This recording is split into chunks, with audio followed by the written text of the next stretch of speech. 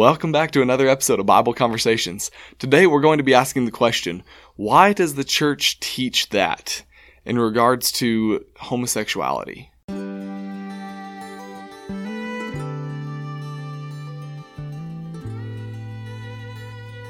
Welcome back. We're ready to get going with another episode. We've been going with this series of why does the church do that, and kind of transitioning towards a why does the church teach that, asking why do we teach a certain thing that we do? Why do we believe certain things? And throughout a lot of the why does the church do that discussion, it contained a lot of, it's an expedient to fulfill a command. Yeah. When it comes to the why does the church teach that, we're not going to have any of those kind of discussions because what we teach comes straight from Scripture. Yeah. It's not a matter of, it's easier to teach this because we don't like another command, or we teach this because there is no command on this. Yeah. We are silent where Scripture is silent, and we proclaim what Scripture proclaims. And so the question that we're asking today, though, is why does the church teach that in regards to homosexuality? And I guess in recent years, there have been congregations that are divided over this topic. There are some congregations who say one thing, some who say another. And so when I say, why does the church teach that? I guess what we're really asking is what does the Bible say? What should the church be teaching about this? Yeah. So Chris, I know you've got some passages that you want to direct our attention towards and start things off with. Yeah. So I actually want to start us out in the book of Ephesians. Okay. So Ephesians chapter 4. And I'll read the passage and then I'll kind of explain, this topic is it is a heated topic. It's a very difficult topic. It's currently June, which is, according to the United States, Pride Month. And whatever that really means, Which, if I can pause you real quick, of course, that just blows my mind. Yeah. Because let's say, for some reason, you can prove to me through Scripture that those who are lesbian, gay, bisexual, transgender, whatever all the LGBT, I don't remember. It's all good. Everything that stands for is good with God. Yeah. Let's say that is clear through Scripture that is good with God. Yeah.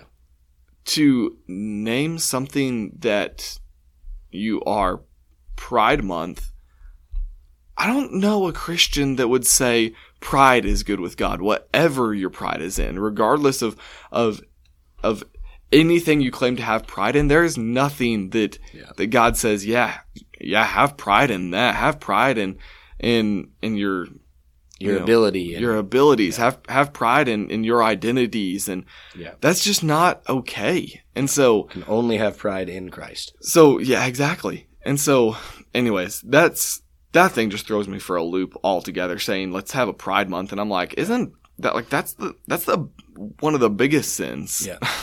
And it started with a day, went to a week, is now a month, and really it's an excuse.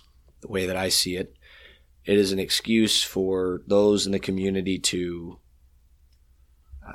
show off as much skin and as much vulgarness as possible. Oh boy.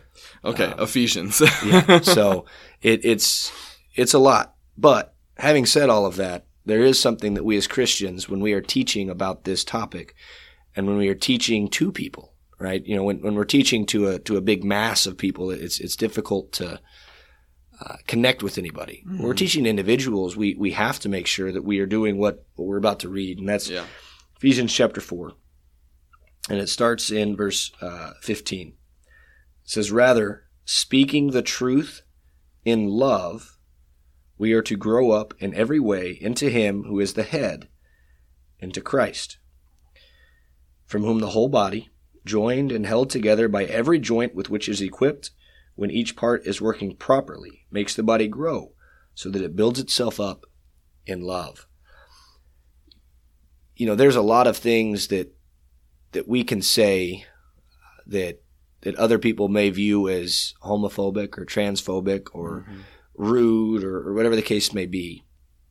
None of the comments that I've made so far have I really tried to be rude, but I have stated my opinion of some of the things that I think. But moving forward, I'm not really going to be stating my opinion. I'm going to be stating what the Word of God says. Yeah. And my goal is to do it in a loving manner and in a way that that reflects my heart. Because the reality is that there are people within the church, there are people throughout the world who struggle with this type of sin. They have these homosexual tendencies. They have tendencies that lead them to be attracted to another sex, a different sex than what the scriptures call natural. I think you've got a verse that you'll be reading from that talks about that. But we have these tendencies. Every single human has a desire, with very few exceptions, a desire to be sexual in some way. And homosexuality is simply the desire to be sexual with the same gender as you are, same sex as you are. And so what I want to do now is I want to go over to 1 Corinthians chapter 6, because I know there are people in the church that struggle with this, and there's something about the way, and this is someone who did not grow up in the church but is a minister in the church and is preaching the Word of God for a living and doing these things. There's something that I have noticed about the way that this topic is presented, generally speaking, that is a very hard line, not even on truth, but on lack of love. What people say is truthful about it, but the way that they say it comes across in such a way that nobody who is struggling with this sin is going to want to be a part of the body. Not a single one. And that bothers me. It bothers me a lot. When we get to 1 Corinthians 6, starting in verse 9, it says, "Do you not know that the unrighteous will not inherit the kingdom of God? Do not be deceived. Neither the sexually immoral, nor idolaters, nor adulterers, nor men who practice homosexuality, nor thieves, nor the greedy, nor drunkards, nor revilers, nor swindlers will inherit the kingdom of God." Well, that's a pretty hard line, right? Mm-hmm. You do this, you're not going to inherit the kingdom of God. Yep. Then it goes on in verse 11. "And such were some of you, but you were washed, you were sanctified, you were justified in the name of the Lord Jesus Christ, and by the Spirit of our God." What this means to me is that there were men in Corinth who struggled with homosexuality, who were members of the body, who were working, functioning member of the body, as it talks about in Ephesians, the whole body joined and held together by every joint with which it is equipped. There were members of the church in Corinth who had homosexual tendencies, who did not act upon them. Right? That's what it says here in verse 9. Men who practice homosexuality. It's one thing to have these thoughts, these tendencies. It's another thing to dwell on them. When we dwell on those things, I also believe that's lusting, right? That becomes sinful, as Jesus talked about in the Sermon on the Mount. We can't lust. We can't focus and dwell on these thoughts. We can't act on these thoughts. But to have the tendencies in and of itself is not sinful. We all have tendencies that we push away, that we don't allow to enter our hearts. And that's the big point that I'd like to focus on, is it's about your heart. Yeah. I mean, all throughout the Bible, it's all about God is calling for our hearts. Yeah. It's somewhere in the gospel accounts. It's where your treasure is, there your heart is going to be also. Yeah. It's in Matthew. Yeah.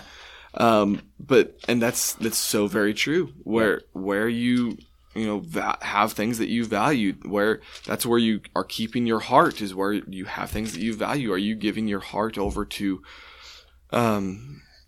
things that are unrighteous, or are you giving it over to God?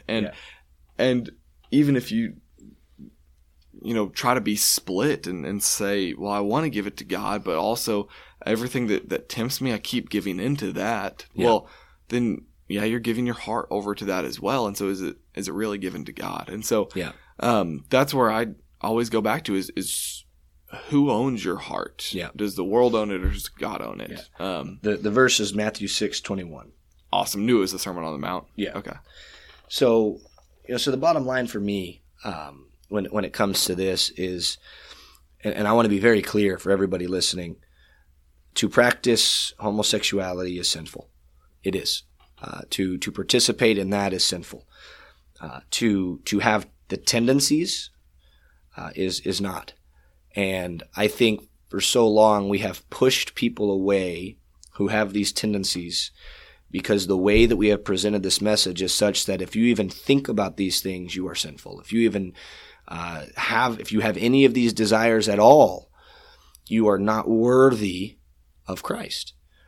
And I don't know that that's expressly been stated. I know I have never heard it that way, but I know that that is the feeling that some of these individuals who are struggling with this get. And just because I haven't heard it personally from somebody that I hear preach doesn't mean that people aren't preaching that. I think you actually have a story from right nearby. Yeah, I don't know if I necessarily want to share that one on here, as this is kind of a family platform, but for the adults listening, if you just want to look up a Baptist preacher in Watauga and what he had to say in a sermon in the month of June, you'll know what I'm talking about. And so, yeah, that's all I'll say about that. Yeah.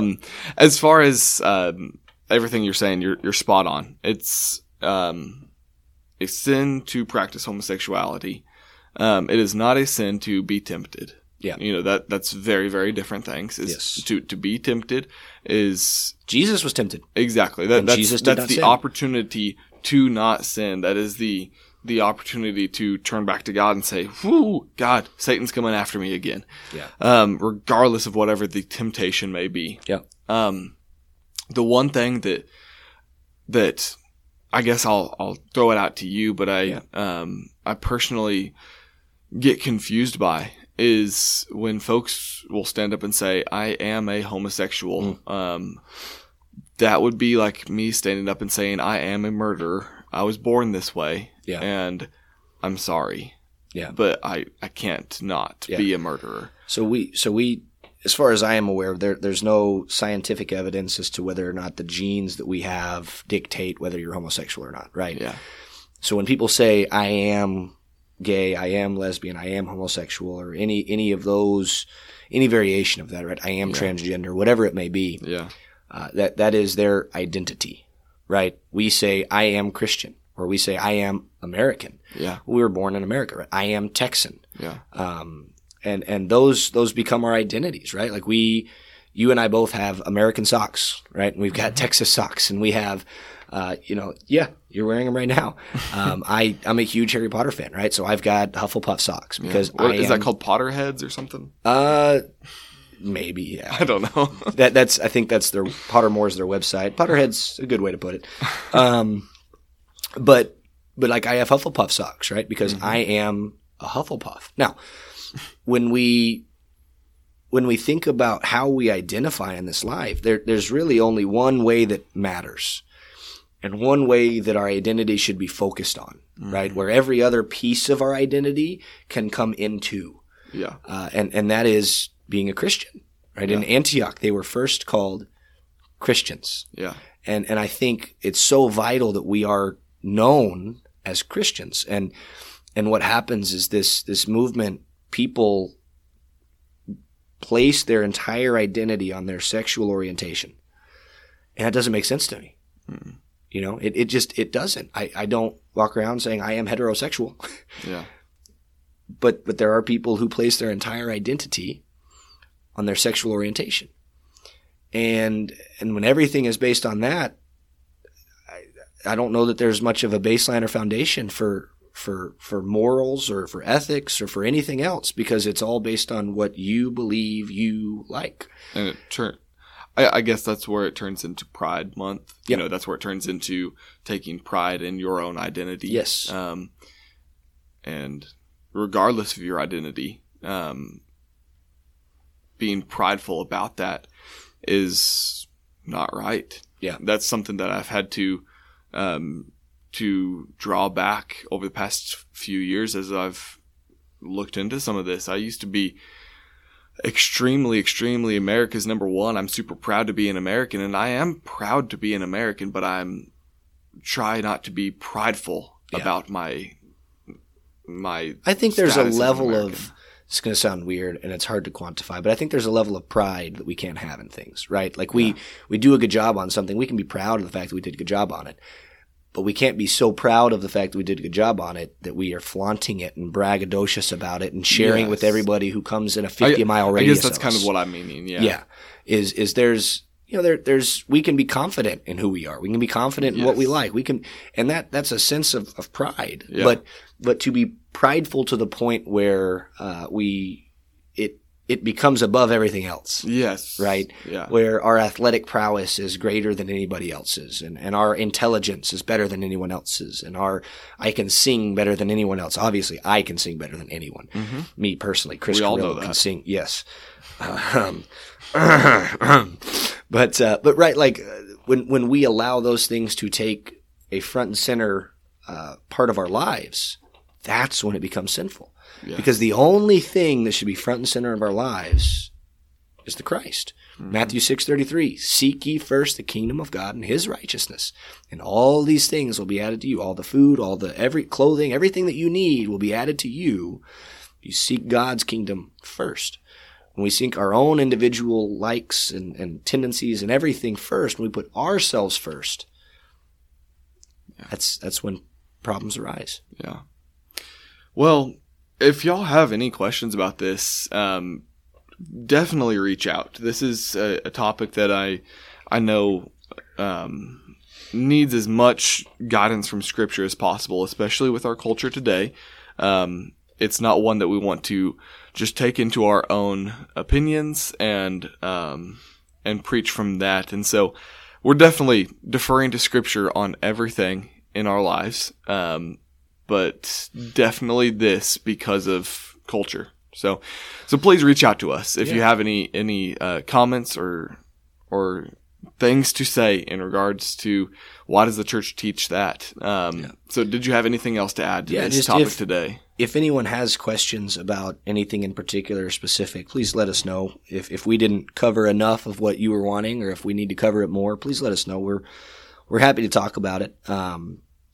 We may not necessarily enjoy talking about all these things, but we are called to teach the whole counsel of God, and we can't shy away from that. And while this is not a pulpit, and while this is not the assembly, this is a platform in which we talk about the difficult things. And so, if there's more clarification, or if you just straight up disagree with what we're saying, then please let us know. We're not opposed to talk about that. In fact, we would genuinely love to do that because we're just a bunch of teddy bears anyways. Well, our main purpose is finding the truth. Yeah. And so whatever that may be, if we are wrong, we want to know it. Yeah. We don't do things because we think we might possibly be right. We do things because we believe we are right. But if you disagree with us and we find out that we're wrong, then I will guarantee you right now we'll change our ways, because we want to be in the right, because we want to be right by God, because we know that's the only way to heaven. So, anyway, that's all I've got. Awesome. I appreciate all your thoughts that go along with this, Chris. Yeah. Definitely some very, very good insight. Keep letting us know if there's any other topics you want us to discuss, whether it's why does the church do that or why does the church teach that. Feel free to reach out to us. We want to know everything that you have question-wise, and we'll respond to you and might just make it a whole episode about your question. So just keep on listening here for a few seconds and you'll find out how to contact us and send us those questions.